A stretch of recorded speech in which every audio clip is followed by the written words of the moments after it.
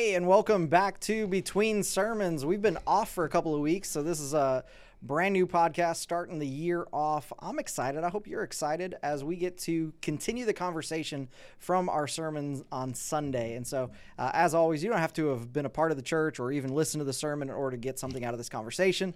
Although I think it would be great if you did watch the sermon to kind of catch yourself up to some of the stuff we're going to be talking about today. And as always, I got my favorite guest, Carlton McCarthy. Favorite guest? Favorite guest. Wow. We're throwing it out there. I think if you look through like the YouTube list, like I think your face shows up more than anybody else. In fact, there's times when I'm not on there, but you still are. I'm like the fail-safe. You're the backup because literally your desk is on the other side of Exactly. this wall. Right. Hey, Carlton, what are you doing right now? Like, hey, Carlton, we forgot to get somebody for this week, so you want to come on in? Yeah. No. I think this is great. We have good conversations. There's a danger anytime you and I have a conversation about stuff because we have very similar personalities, very similar ways of thinking, Yes. looking at things. I guess I should have been an accountant in a previous life or something. I don't know what that means, but yeah, we're both a little bit analytical, a little bit black and white. Like it's just cut and dry. Like truth is truth, and Yes. stop being emotional about it. Exactly. Which makes it for a really great office environment. Yeah, that team culture is not doesn't do so well when we're leading. They come to me for some love and they don't get it, and then they're like, "Well, let me go to the executive pastor." Thank God for Pastor Asa. Yeah, man, for real. You know, we had to bring in a guy that just exudes love, Right. in order to balance us out. Right.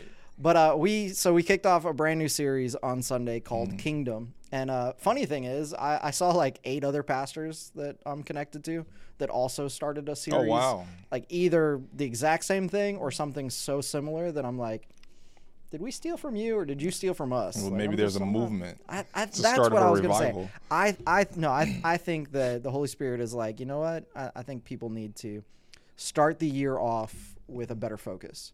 Yeah. I think that's what's going on. And so that's what we're doing. We're starting with our focus, not on ourselves, but on the kingdom. And so I got to ask you the question that you're hoping that I'm not going to ask you. Carlton, what is the kingdom of God? Oh, man. Yeah, so what I've learned from the sermon yesterday. No, but I mean, you know, for me, I do understand it to be a way of living that's different from the physical place that I'm in. Yeah, you know, the rules and the authority of earth, it is not. It is the rules and the authority of how Jesus wants Carlton to live. Yep. And I take that as the kingdom. Yep. And so it helps that he gives us tons of stories and parables to kind of describe what the kingdom is without describing a physical place. Yep. So that's a little tricky, but I think for me it's just I've always taken it as a way to live. Yeah. So No, I'm on board with that. Yeah, I think we joke about, how do you describe the kingdom? Because Jesus spent most of his communication describing the kingdom, and everybody walked away going, what was he talking about? yeah, even the disciples came back later. It's like, Jesus, can you rehash what you said and tell us what you mean? Yeah, I read through earlier today during our prayer meeting. I read through Matthew 13 again because I told everybody to read it, and so I was like, I should probably do the thing I tell people to do. So I opened up Matthew 13 again, and it's he has 7 parables back to back to back talking about what the kingdom of God or the kingdom of heaven is like, and then like in between, I think 2 or 3 of them, there's like a scene where his disciples say, could you explain that one to us? Right. My favorite thing, though, is somewhere towards the end of it, he says, do you guys understand what I'm saying to you? And they all say yes. And I'm like, no, they didn't. They did not. Clearly, from everything that they're asking, they didn't fully get it. But so it does become this complicated thing to talk about because I've run into people that are like, well, the kingdom of God is about the church. No, it's not. Right. Well, the kingdom of God is about heaven, the physical location where you go when you die. No, it's not. Not like if you read what Jesus is talking about, kingdom. I think the challenge is instead of describing what it is, he describes how you should respond to it. Right. More often than not. Right. So he's like, okay, so when you hear the word, this is how you should receive the word in light of the kingdom, like the way you hear the message of the kingdom of God. Right. So he tells this parable of seed being sown. And is it landing on rocky ground? Is it landing in thorns? Right. What happens to the seed? Well, and he's like, well, this is the kingdom. But, so is the kingdom a garden?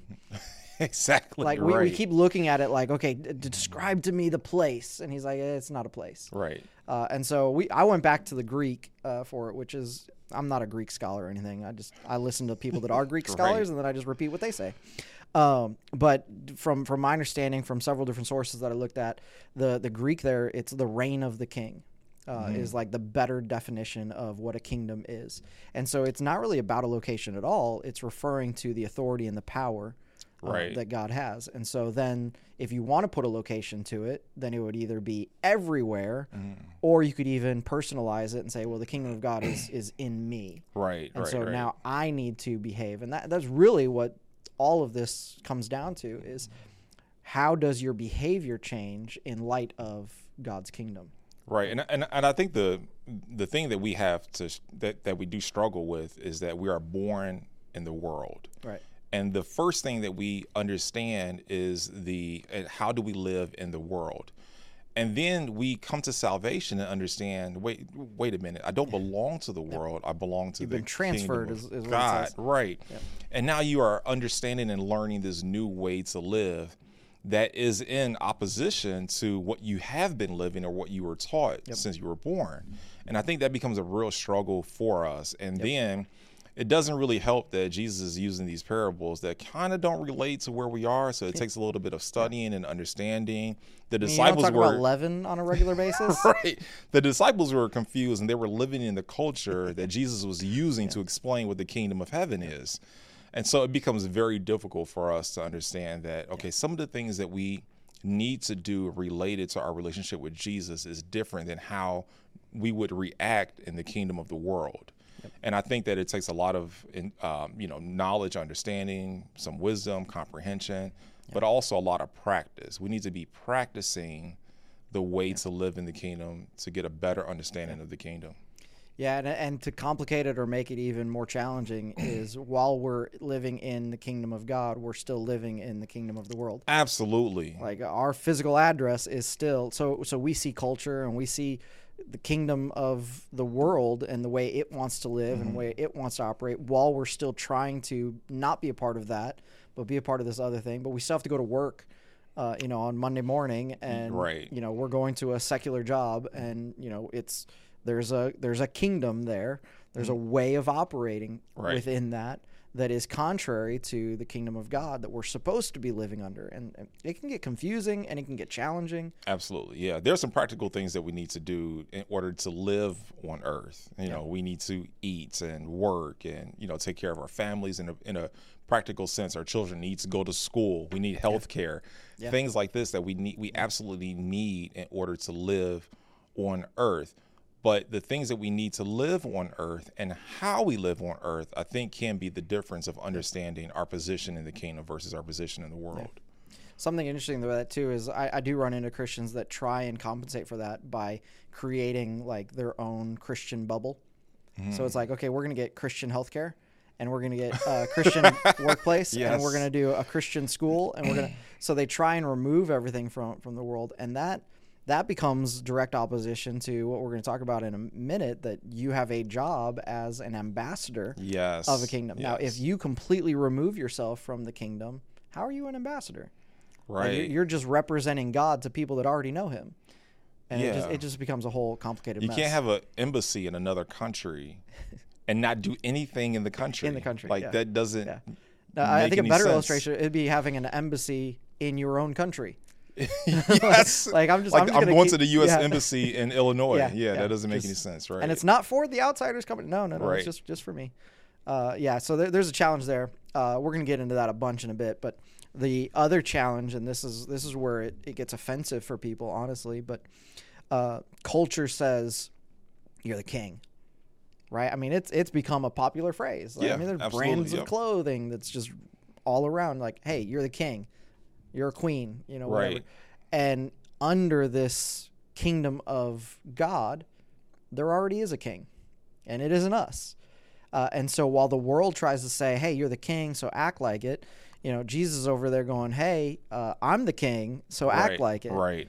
And so a lot of us, I don't think we want to have that submission to a king. And I think that may even be a hard concept for Americans to grasp, because even our president, like, I'm not submitted to the president. If Absolutely. Biden walked in right now and told me to do something, be like, especially because they change every 4 years. Exactly. Like, it doesn't apply in the same way for us today. But man, at that time, when you say, hey, the king said do this, or the king said don't do this, like, you have no other choice but be submitted to the king. And in American culture especially, we want to buck the system. We want to be independent, and I want to do my own thing, and I want to do what makes me happy. And so we are supposed to be a part of one kingdom while living in another kingdom, while trying to make it all about ourselves when the other kingdom is saying it's not about you. And it's how do you navigate all that? Yeah, I think we get really caught up in our own authority over ourselves.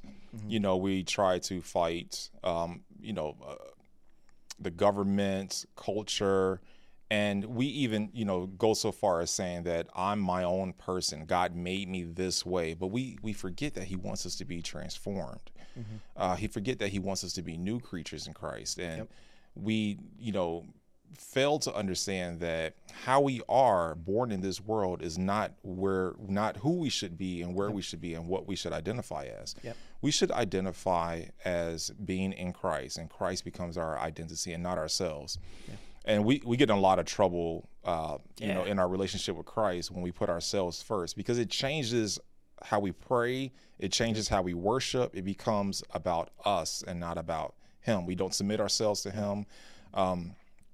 And Jesus has got to be looking at us like, okay, all right, if you could have died on the cross for your sins, then you would have, but you can't, and you didn't. I did. So I am your king, and you need to submit your entire life to me and not follow the identity that you've created for yourself. Yeah. And I think the part of what you just said there is it's everything. Like, my entire identity, everything about me needs to be submitted. I think we run into this problem of we try and just give piecemeal to him, where it's like, okay, you can have these things, I'm going to keep these things. Like, we're having a negotiation. It's like, all right, well, I'll do this if you'll do that. And Jesus is like, no. Like, I'll take all of it or none of it. Right. Especially when we think we know what's right.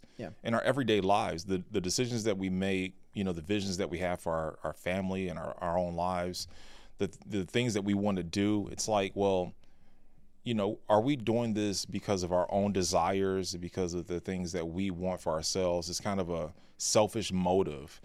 But we need to consult the king to say, hey, I've given my life to you. You are my king. I'm submitted to you. What direction do you want me to go? What desires do you have for my life? How do you want me to live? And 99% of it has been laid out to us in his word. So we're left in this place where our identity is as citizens of a kingdom that has a king that isn't us, and so we have to submit our identity to him. And I think that becomes, even in and of itself, such a huge challenge in this culture, in this day. Now, I'm going to try and choose my words carefully so we don't get in trouble. So just say corn. So, not that conversation. But that was funny. So in our culture, if me as a white man tries to make my white manhood my identity, culture tears me a new one. Right? Absolutely.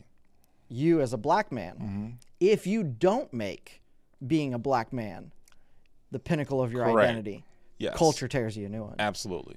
And so in this scenario, like, neither of us can make our racial identity the most important thing about us. If that becomes the biggest identifier in our lives is I'm white, you're black, that's what matters most. We are missing what Paul says, that we're a new creation, and now it doesn't matter if you were Jew or Greek, slave or free. If he was writing that in 2024, he would say it doesn't matter if you're white or black. So how do you navigate that? So like, I know from my side of it, it's like, well, just that's an easy one because culture wouldn't be happy with me anyways. But you have to navigate a different dynamic with that. And I think that it's who I trust. Okay, so if I go in every circumstance that I'm in and I lead with me being an African American, me being a Black American, then I have to, assume or project how culture is going to perceive me, or whatever environment that I'm in here on earth. But when I lead with me being my identity is in Christ and I am a Christian, now my faith of what happens to me is on Christ and not on society or on culture. And that gives me the confidence to say that I don't have to lead with the color of my skin. I can lead with who my faith is in. Because if my faith and my identity is in Christ, then it's up to him what happens to me. Because the kingdom of God is greater than the kingdom of the world. And if I live based on me being in the kingdom of God, then I only have to answer to God, and he controls what happens to me. So I think that's kind of where I see this, because it can get scary if you believe that the world determines what happens to you if you do not live by the rules of the world. If my identity isn't based on what the world has given me. And so I don't play those identity politics with what the world has given me. My identity is in Christ. And because of that, I only answer to him. Man, that's a boldness to be able to have and a confidence to have. I mean, that's what we're all called to do. I don't know that everybody has your level of, this is what it is. A level of I don't care. Probably the right way to say that. How do you help somebody then that's struggling, that's saying, man, I'm, maybe it's fraternity culture or something where it's like, man, I'm in an environment right now where, like, if I don't push that identity first and foremost, then they're gonna claim things about me. Right. I mean, well, the first thing you have to do is understand what it means to have your identity in Christ. Because he's given us attributes, he's given us an advocate, he's given us promises. Like, there's a whole thing there that comes with having the identity of Christ. And the more you get into understanding, my provision, my healing, all the things that come along with identifying in Christ that I can live in and that God has for me is so much greater than anything that can happen to me in the world, including persecution. Once you have that understanding, it becomes a joy to live in the kingdom and a joy to identify in Christ, because that the kingdom of God has so much more for you than what the world could give you or take away from you. And I think that is what gives you the confidence. My hope is in glory. My hope is in eternity. So it doesn't matter what the world does to me or what they think about me. As long as my identity is in Christ, I have that hope for glory. No, that's good. I like that. And I think that, like, I got to be cautious here and tell people, like, I'm not trying to whitewash everything. I'm not trying to say you being Black doesn't matter.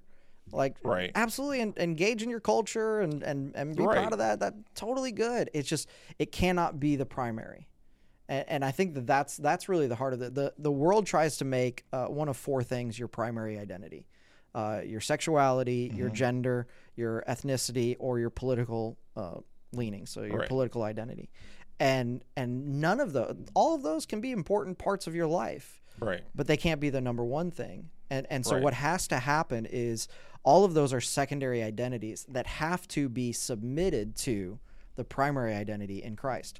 So if my sexual identity doesn't line up with what my identity in Christ is commanding or telling, then guess what has to change? Your sexual identity, The secondary identity has to be submitted to the primary. And hey, maybe that gets us in trouble for saying it as bluntly, but it's the reality of where we live, that culture keeps trying to push these things as the most important part of your identity, and they're not. And every single one of those has to be submitted to your kingdom identity. I mean, political leanings. I probably lean more conservative than anything else. But honestly, man, I'm totally going to get in trouble for this podcast. This is going to be a great one. Most likely, I'm not voting in 2024. And the reason for that is right now, it looks like the choices are Biden and Trump.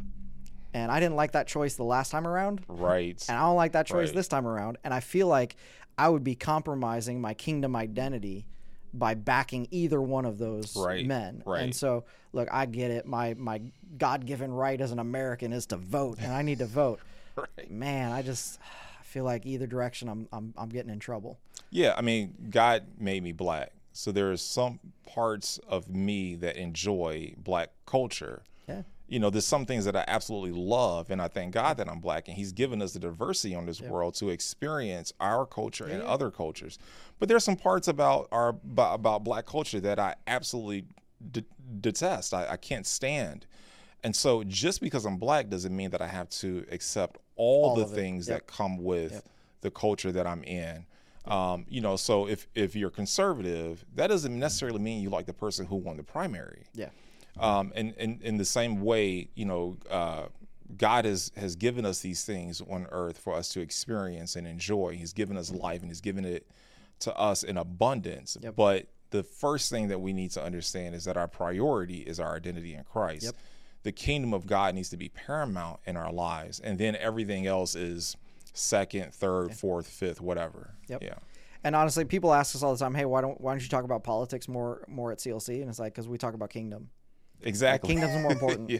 Like, hey, I get it. Politics are important. Like, certain decisions are being made that it's going to affect how you operate and your taxes and all. I get it.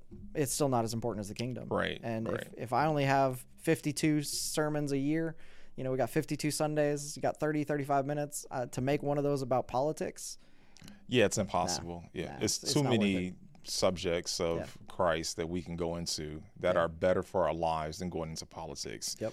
100%. And then once we orientate ourselves to Jesus, He'll guide us in what we need to do on earth, including politics and culture and everything else. I mean, I think that's the thing, is that our focus shouldn't be on the other things that we can identify as. Yep. Our focus, our orientation should be on Christ, who is our identity. Yep.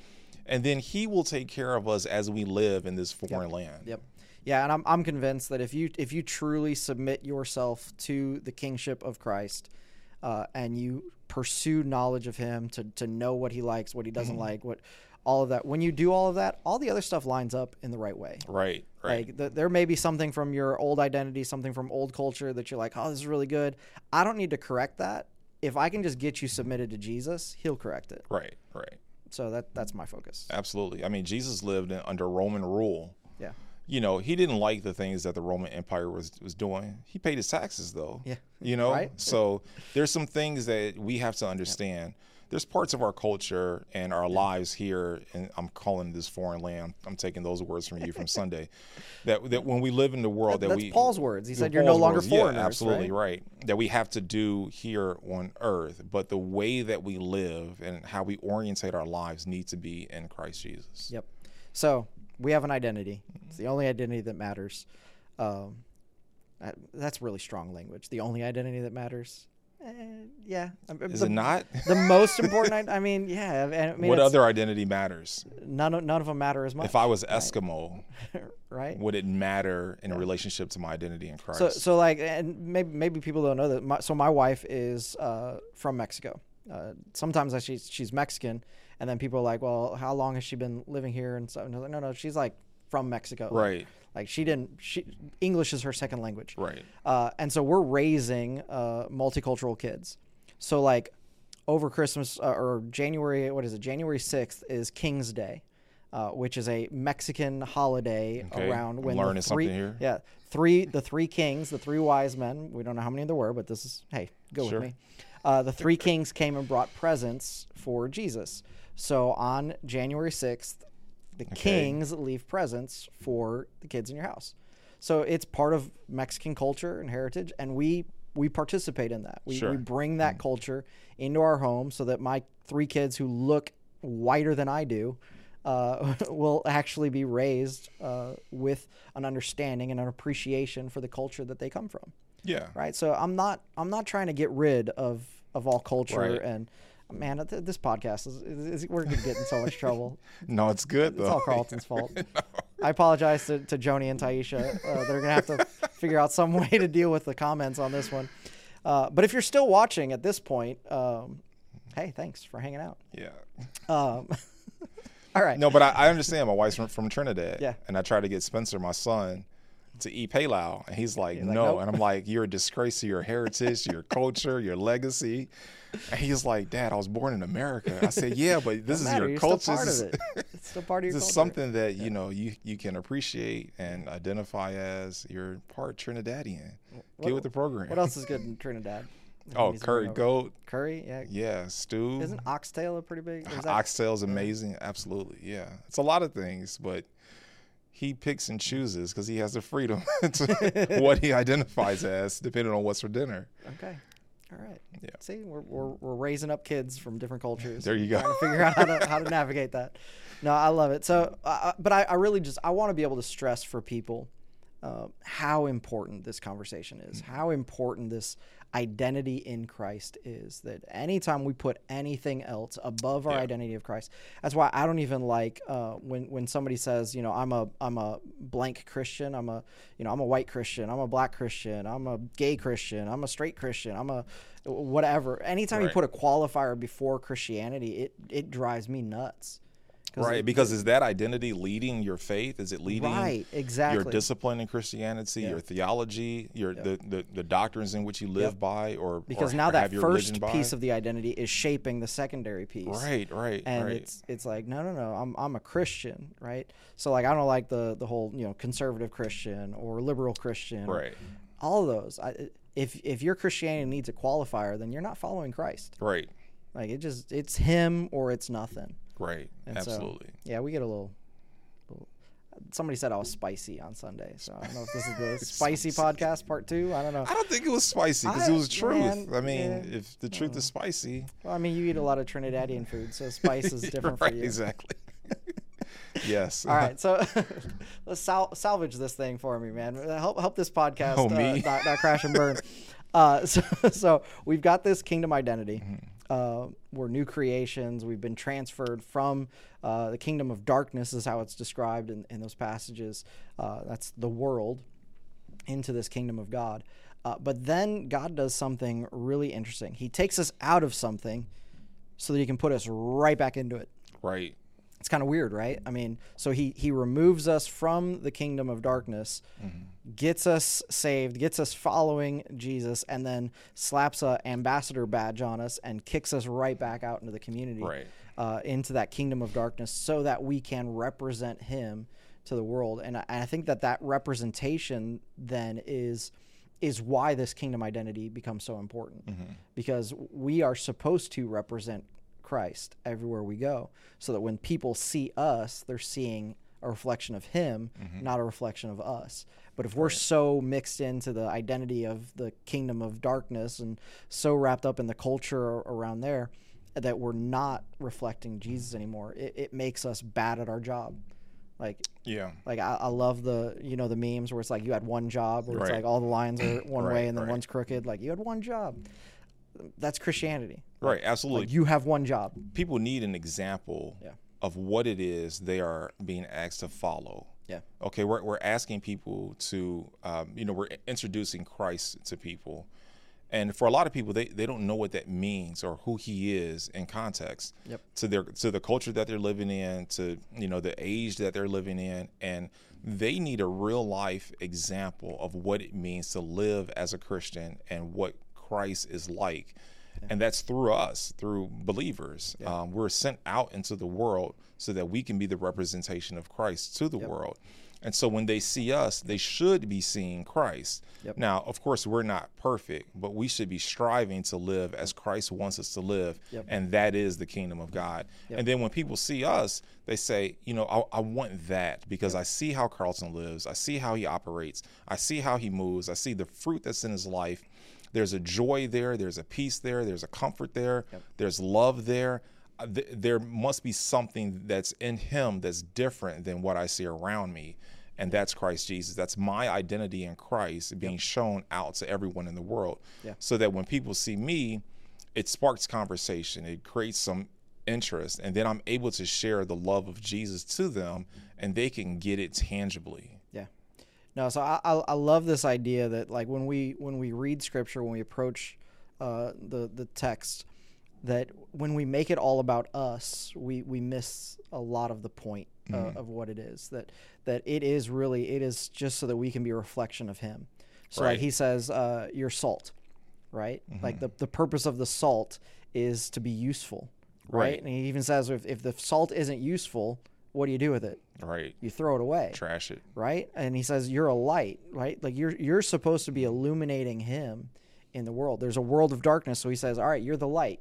Go in there and shine brightly for me. Right. He says that we're supposed to produce fruit, right? The fruit of the Spirit. We've talked about this in the past. Like, does the tree eat the fruit? No, the fruit is not for the tree. The fruit is not for the tree. The fruit is for those around. And so when we make Christianity and our walk with God all about us, and it's like, well, I need this from God, and I need this from Him, and I need this. It's like, man, okay, turn your head the other direction, because you're looking at yourself, and you need to be looking at the world. Right. Because God has sent you as an ambassador, and we need to represent Him well. Yeah, needs to be a trust that all of those things will be taken care of. Yeah. If a country has an embassy with an ambassador in another country, believe you me, that country is going to back that embassy and that ambassador. Yep. Anything that they need, they should be able to pick up the phone and make a call to get what they need. The provisions of the country is in that embassy. And even though they're detached as far as distance, and they're in a foreign land, they have all the rights and access and everything that's in the country that they're from. Yep. Now, they have to operate in this new country, in this foreign land, with the people and their culture and their way of operating, the infrastructure and how they live. But just like we are part of the kingdom of God and we live on earth, we have access to what the kingdom has for us. Yep. And so we should be able to pray and to call on God for the things that we need while we're here living in the kingdom of the world. Yep, absolutely. I love it. I think that there's a natural component of that where, like you said, an ambassador is being provided for by his home country. Yeah. Same thing is true in the supernatural side. Like, hey, he's sending you out in the world, but he's providing for you. He's protecting you. He's guarding you. He's doing all the provision side of things on your behalf. And I think that we need to rely on him in that more than we do. And if we seek him, then we our Seek faith first and the trust kingdom. is that he's going to take care of all the other things. And, that should completely change how we think about how we're living here on earth. Because if we have a selfish mentality, well, God, I really want to be an ambassador.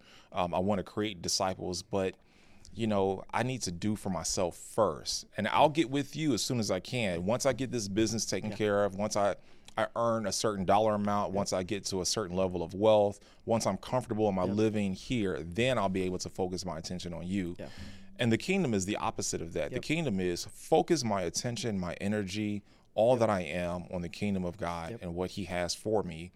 And then through me, he's able to not only take care of me, but the people that he wants me to ambassador for. Yeah, the world says me first. Right. And that's honestly, it's how we're born, right? We're born into darkness. So we are raised thinking me first, me first, me first. Right. You have to teach people how to not be selfish. Right. Like you don't have to teach your kid how to be selfish. They come out knowing. Oh yeah, absolutely. Full well. I think most kids' first words is no or mine. Yeah. And so we just have to, within this context of I'm part of a kingdom. It has a king. It's not me. And he's given me a job to do. So I need to do my job. I need to make this whole thing about him and stop making it about me. Right. And what makes me happy, what makes me comfortable. Because I think when we have that me first kingdom, it just messes up our ability to do anything that God's calling us to do.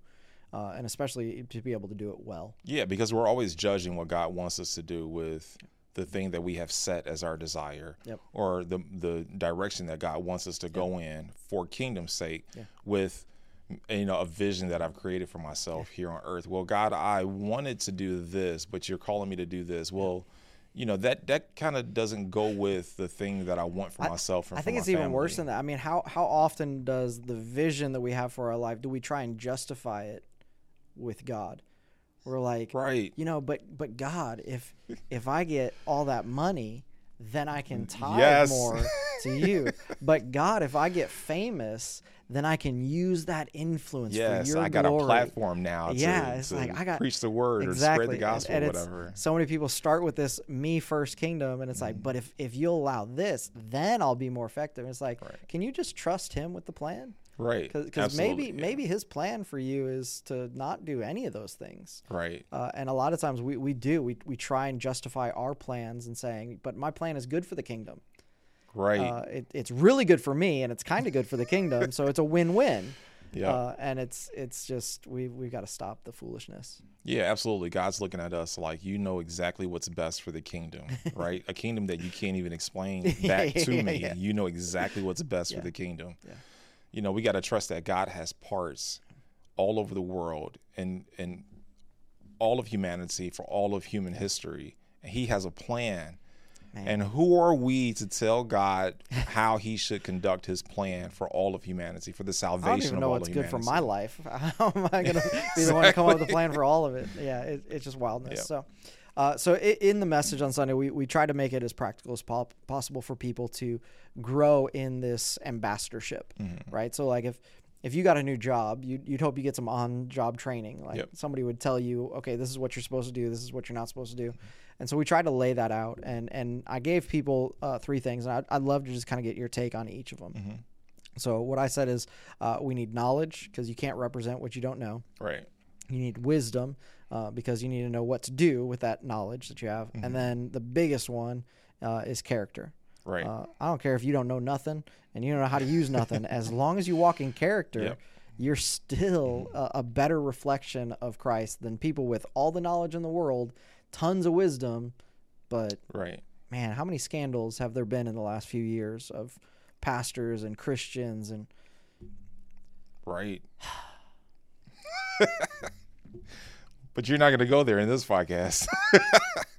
Just trying That'll be another podcast for later. Just trying to keep us on the air. No, my job is not to bash people and to talk about what other ministries are doing or not doing, and and to lay judgment on things that I know nothing about. Right. I tag all those as not interested on YouTube. Yep. Yeah. Same. Yeah. The algorithm was going nuts for a while. It just kept giving me stuff, and I'm like, no. You're interested in this? No, stop it. No. But I forget about everybody else. It's me. And it's God. And I want to be the best representation of him as possible. And the only way I can do that is if I'm walking in character. Right. But take all 3 of those. So when it comes to knowledge, what's your knowledge level of Jesus, and how does it improve? Yeah, I mean, there's a baseline need to understand what in the world are we even talking about? Where does it come from? There's a source of information that's there that provides us with the foundation of all of this. And that's the Bible. You know, the kingdom is expressed in the entire Bible, but in our Gospels, Jesus expresses the kingdom, more than anything. I think Matthew has over 50 times where Jesus mentions the kingdom. 80% of all of the New Testament mentions of kingdom happen within the Gospels and out of the lips of Jesus. Right. Yeah. And I think it's like 1.5 times every page in a traditional Bible that you'll get an example of kingdom coming from Jesus. And so that's the basis of my knowledge, right? And then with that, I need to have understanding of that. I need to be able to, dig deeper into resources and other reference scriptures. I need to read through Paul's writings to get a better understanding of what the kingdom is and what it means for all of humanity. And I think that's the start of knowledge, at least for me it is. So I think I've asked you this question. We did a podcast a while back about Bible reading and all that, but what's your go-to translation? New Living Translation, because I'm not that smart. You're an NLT guy? Yeah. That's right. I'm not that smart either. So I do ESV to pretend to be smart. And then I do the ERV. English Standard Version. Yeah, so I do English Standard Version, which is arguably like one of the 2 most like well-respected. Yeah. So ESV and NASB are probably the top 2. Yeah, closest to actual translation.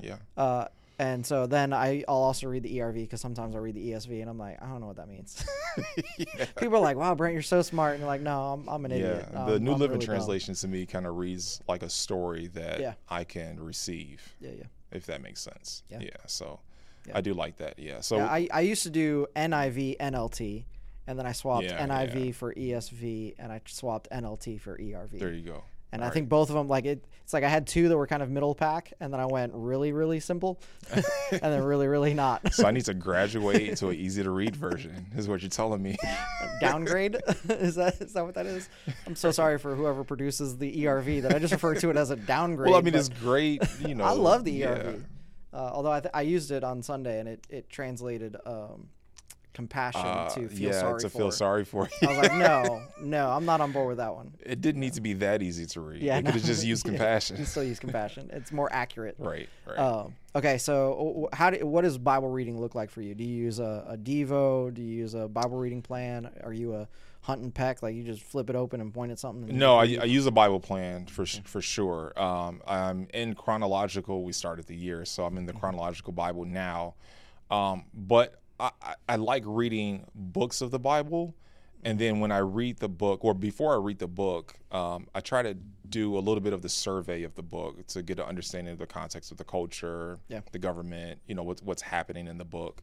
I do a lot of Bible projects to kind of help navigate that for me. If I'm getting into something a little bit deeper, say I want to get deeper into a parable, I love Life in Christ by Charles Spurgeon. So I'll get an author or some books that kind of dig deeper on a particular topic. But the baseline is just reading the Bible in chronological order, because I read it as a big story. Because I'm the kind of guy that I want to know what happens next. Like, I don't want to be reading First Kings and then jump over to First Chronicles and be like, wait a minute, I just read this. It's the same story. No, I want to read it as a big story. I want to know what happens next and how we end up where we end up. I'm trying something new this year. I don't know what's going to work out. I'm just focused on the New Testament this year, which is hard for me. Like, some people focus on the New Testament because they hate the Old. I love the Old Testament. I love the Old Testament. There's so much richness in the Old Testament. So it's actually a sacrifice for me to just focus on the New. But I'm actually doing something. I think it was John Bevere that I heard talk about it one time, which he's coming to our First Love conference. Absolutely. Which is going to be Friday, fun. January 26th. January 26th. 7 p.m. It's going to be awesome. But anyways, he was talking about his Bible reading, and basically he just buys a Bible and just starts going through it, reads until he gets something from it, and then puts it back on the shelf. And then picks it back up and picks up where he left off and highlights things and takes notes and has a whole system for it. But he's like, it'll take me 2, maybe 3 years to get through a Bible. And then I get another one and I start over. I was like, okay, that's interesting. Wow. And so I'm taking a similar idea. So I found this thing where it's the New Testament, but they're individual books. So they go into like this one binding all together, but you pull them out one at a time. So it's just the book of Matthew, and it's a total separate thing. Oh, nice. And it's the scripture on the left-hand side, and it's lined paper on the right-hand side. So you're reading and you're taking notes. And so I'm taking a much slower time. Like, when I would usually read like 3 to 5 chapters a day, it's like I'm barely getting through one chapter now, but I'm spending more time. So that's why I stopped reading application Bibles, because I don't know. I know it's not a race for me. Okay. I know it's a marathon and not a sprint, but I would compare my thoughts with the other guy? with the application, the editing team. Yeah, the editing team, and I would be like, oh, okay, I see where they're going with that, but that this could also mean, and then I just get stuck. So I was like, okay, I got to stop this. Yeah. So I'm taking my time, but it's another process. Okay, so that's knowledge base. Yeah. Any other places where you gain knowledge? I mean, church. Our sermons, and I get the privilege of sitting in sermon planning. Yeah, and sermon planning is when all the pastors get together and we dissect the scripture, we look at the sermon, we help the speaker put it together, that kind of thing, and that's. I get a lot of knowledge and understanding, background information about what's going to be preached on Sunday from there. And then Sunday service, I bother my wife all the time. I said, we talked about this, being a part of this, and, we can expand this and talk about this. And she's like, I just want to hear the sermon. But Sunday sermons are fantastic for us to pull out scripture and unpack it. And I think that's just a brilliant way to get more knowledge of what we're reading. Yeah, I think that there's a danger happening now where sermons become TED Talks, and they become more entertainment than knowledge-based. And I just want to always be cautious of that. Like, I'm not one of those guys that's like, man, preachers shouldn't be entertainers. No, I think they probably should too, because you like, Jesus was a good communicator. Like, telling stories, telling parables, like, people were like, oh, tell me more. I want to hear how this ends. So like there is something to be said for the entertainment side of preaching. And I even hate using the word entertainment because that's not the point. But anyways, so I'm not super hyper on that. But I think that the meat of it, like the message should be giving somebody something to run with. Yeah. right? Like if I'm listening to a sermon and it gets me all hyped up and I'm all excited and the preacher's he's entertaining, right? He's shouting and it's exciting, but then he says amen and I'm like, now what? Like, what am I supposed to do with that? Like, I feel let down. And so I try not to do that as a preacher. Yes. Like, I want to make sure that I've given you something to either talk about, think about, or do.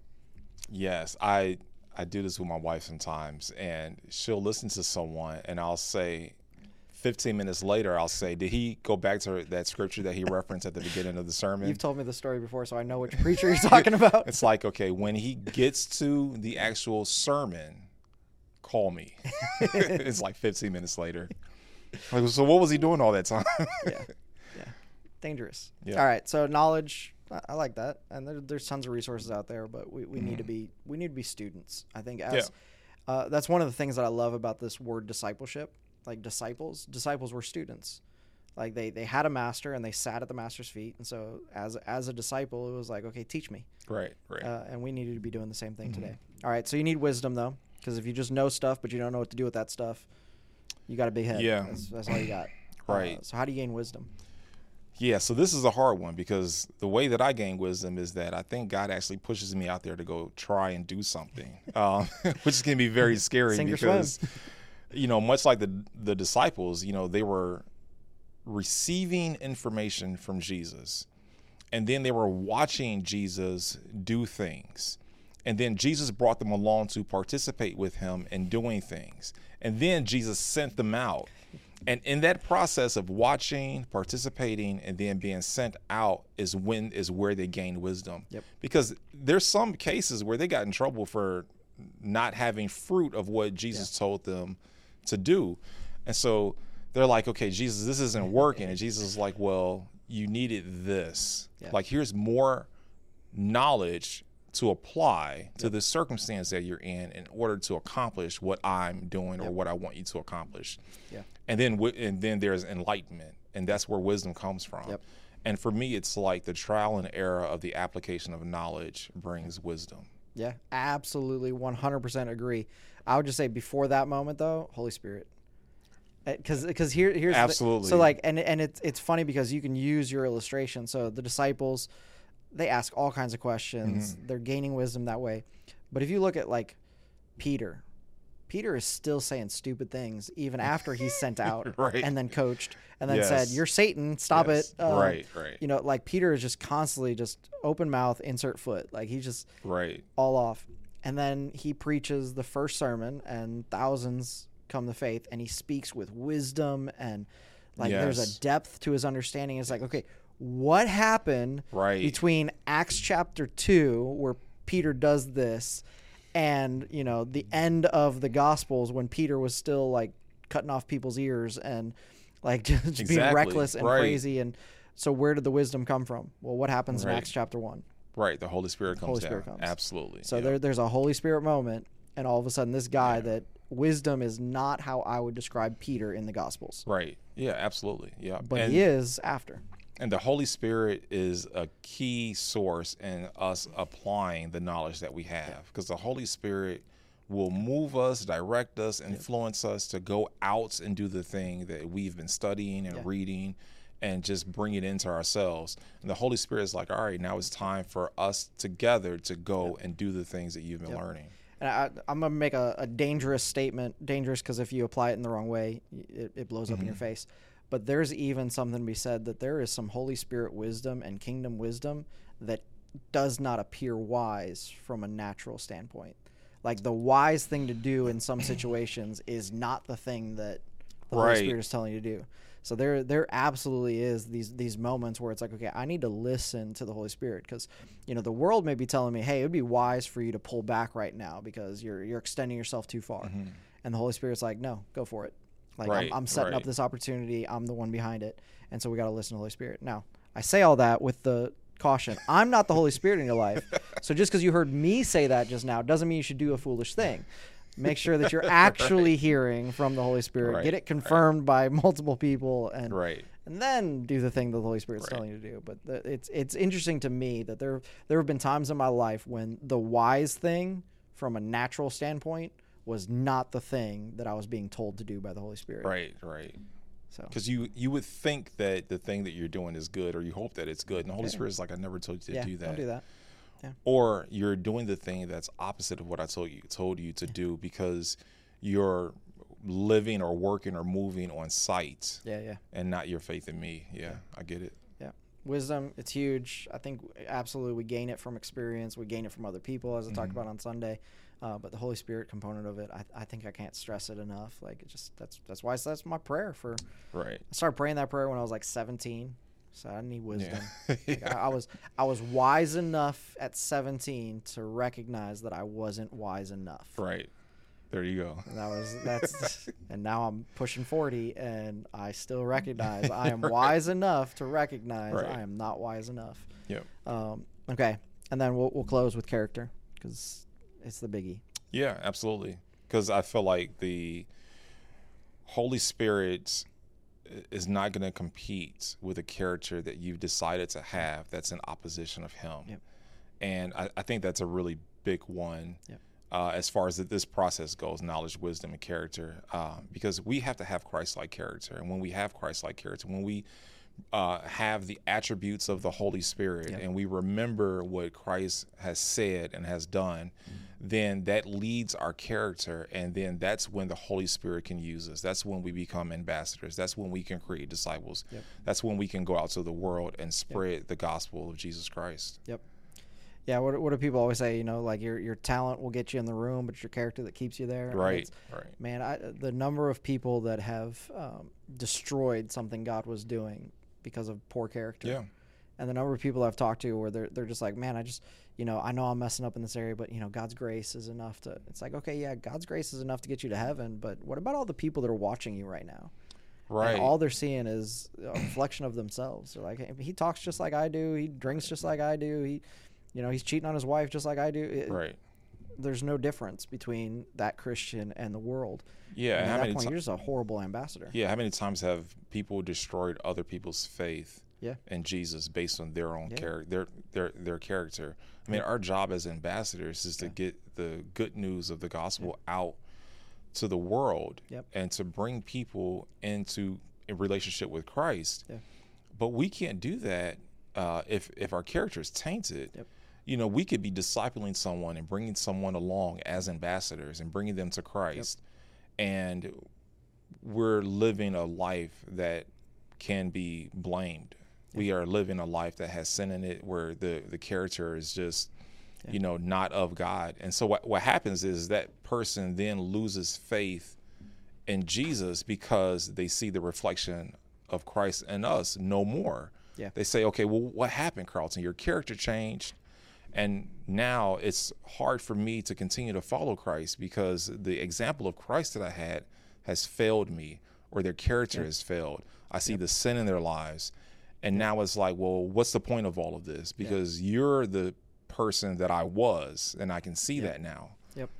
And there's an aspect of it of we teach people, don't put your pastors on pedestals, because they're human too, and they make mistakes too. But the reality is, when you stand on a stage, you are in a position. I mean, even Scripture says that those who teach the word are going to be held to a higher standard. Right. And so, there is a caution for us in that for non preachers or non celebrity pastors or whatever. For everyone, that we've got to have a caution with this. But so this, people probably don't know a ton of my story, but this is part of why this means so much to me is I've called 3 men my pastor in my life. That not just a pastor, but they were my pastor. Right. 3 men. 2 of the 3 had a moral failure. That's not a good statistic. No, it's not. when you're only 1 out of 3 didn't have a moral failure. Now, thank God that the one that didn't is also my father. Because if my dad was part of that mix, that'd be really bad. It has to do the math on that one. Yeah, Pastor Jerry. So 2 of the 3. Now I'll say both of them. There's been repentance. There's been restoration in their lives. Both of those guys are in ministry today, but their ministries took a major hit, and I know of people personally that as a result of their failures, they walked away from God. Oh, wow. Because they saw the person that they were following, the person they were emulating, the person, and that's the danger. You're supposed to be following Jesus, not a preacher. Yeah. But when you start putting so much of your identity into, okay, this person is living this way, so okay, that means it's true, and then all of a sudden they fail, and now you're questioning, okay, is all this true? Right. It's a horrible place to be in, and so I've sat so close to people that have had these failures of character, that for me, like, I don't care if I'm the worst preacher on the planet, as long as my character is upright. Right. And the moment that I put anything above being able to stand upright before God, kick me out. Like, I'm done. It's not when I first got ordained, I went to the mall with my son, and a lady of the church, a member, walked past me and said, "Hey, Pastor Carlton." And I said, "Even at the mall?" And she said, "Yes, even at the mall." Yeah, that's a and great lesson. that was the only that was all the conversation we had. We were walking past each other while we said this. Yep. And I had to think for a second. Wait, I didn't get ordained for the walls of CLC. Yep. I got ordained on earth, like, like, you know, my character, what I do, the way I live, it's not that people are out there, you know, watching every move that I make or anything, but, you know, God is watching me. And I don't know where his people are who are looking at me as an example of how to live in Christ Jesus. And so I wasn't doing anything wrong. I was shopping, but it just hit me all of a sudden, like, man, I have to live a life that's blameless everywhere that I am. Because I don't know where God is going to use me, where people are going to see me. You know, so my character needs to be intact. Not only that, but for my own salvation, right? You know, I don't want to be in a place in sin where there is no repentance for me, you know. So I think that's important. Here's we can recognize that clearly because you're a pastor. But remove the pastor title, it still applies. Absolutely. And when you remove pastor, you may think it's a free-for-all. Right. But it applies to every Christian, because every Christian is an ambassador. Right. And so this, you know, I said on Sunday, like, there are no days off. So even at the mall, you're right. You're still representing Jesus at the mall, at the movie theater. You're still representing Jesus at the grocery store. Because I would hate for anybody to go to work and their coworkers say, "I thought you were a Christian." Oh. So super transparent moment. This is big for me too, because I was not this in the prime moment of my life. So I went to a really big high school, tons of kids. Like, as a preacher's son, as a lifelong Christian, I got filled with the Holy Spirit when I was like 6. Like, speaking in tongues and baptized at 6 years old. Like, my life was like Jesus.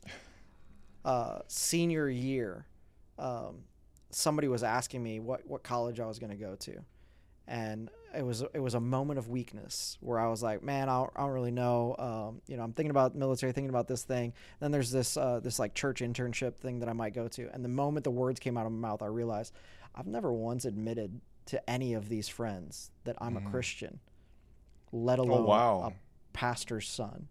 And all of a sudden, it was one of those moments where I was just like, I don't know, maybe this church internship thing. And they were like, hold up, what? And like in that moment, I was petrified. I was like, oh my God.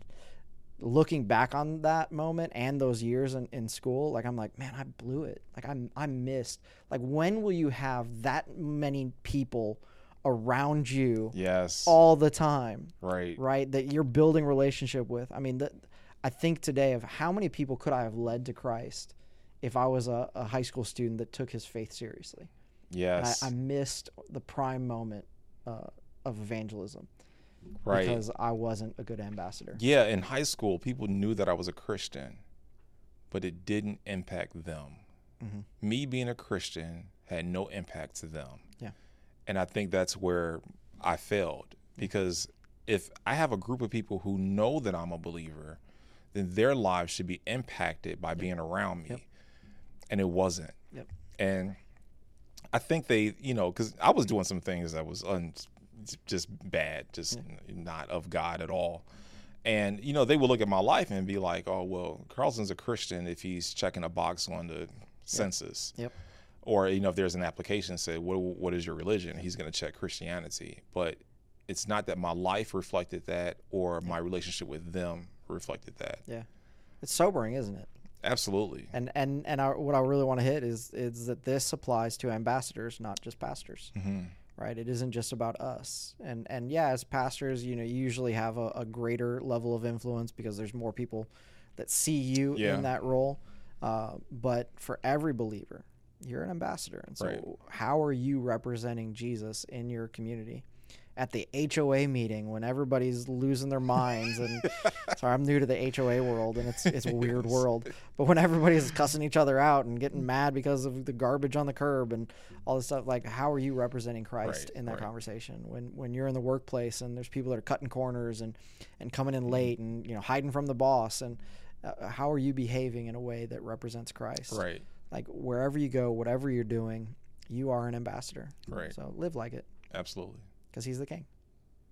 Yes. Good way. Good place to start. To stop. To stop. Yeah. All right. Start and stop. Make a sandwich like Mark. The Markian sandwich. Yep. I love it. This is awesome. All right. Well, I don't know. I hope that this was beneficial to somebody. This conversation. I think if I had to sum it up, there's a kingdom. We don't fully understand how to describe it because it's this nebulous concept of. The authority and the power of God to rule wherever he is, wherever he goes. Right. There's a theological concept of the already not yet kingdom. There's another one we didn't talk about, the upside down kingdom. Upside down kingdom. The upside down. We could have spent a lot of time in this podcast talking about the upside down. Well, we got 2 more weeks. We got 2 more. We'll talk about upside down kingdom another time. Yeah. But I want people to live with an understanding that there's a kingdom. That they are a citizen of, and they're the citizens, not the kings, but they are ambassadors. So they represent the king wherever they go. And you've been taken out of a kingdom so that you could be sent back into the kingdom in a new way. So let's live like it. Sweet. Cool. Let's do it. All right. Well, we'll see you next week, and hopefully we'll offend less people in that podcast. I don't think we've offended anybody. I don't know. Yeah, everybody's fine. Maybe. I try and toe the line. You see what's on YouTube these days? This is true. Wow. That's all I have to say. So we're not offending anybody. No, this is like the most vanilla podcast ever. Right. Should be on YouTube. Spicy Kids. At all? This is like milk. Spicy as milk today. God bless you. Hope to see you around next time.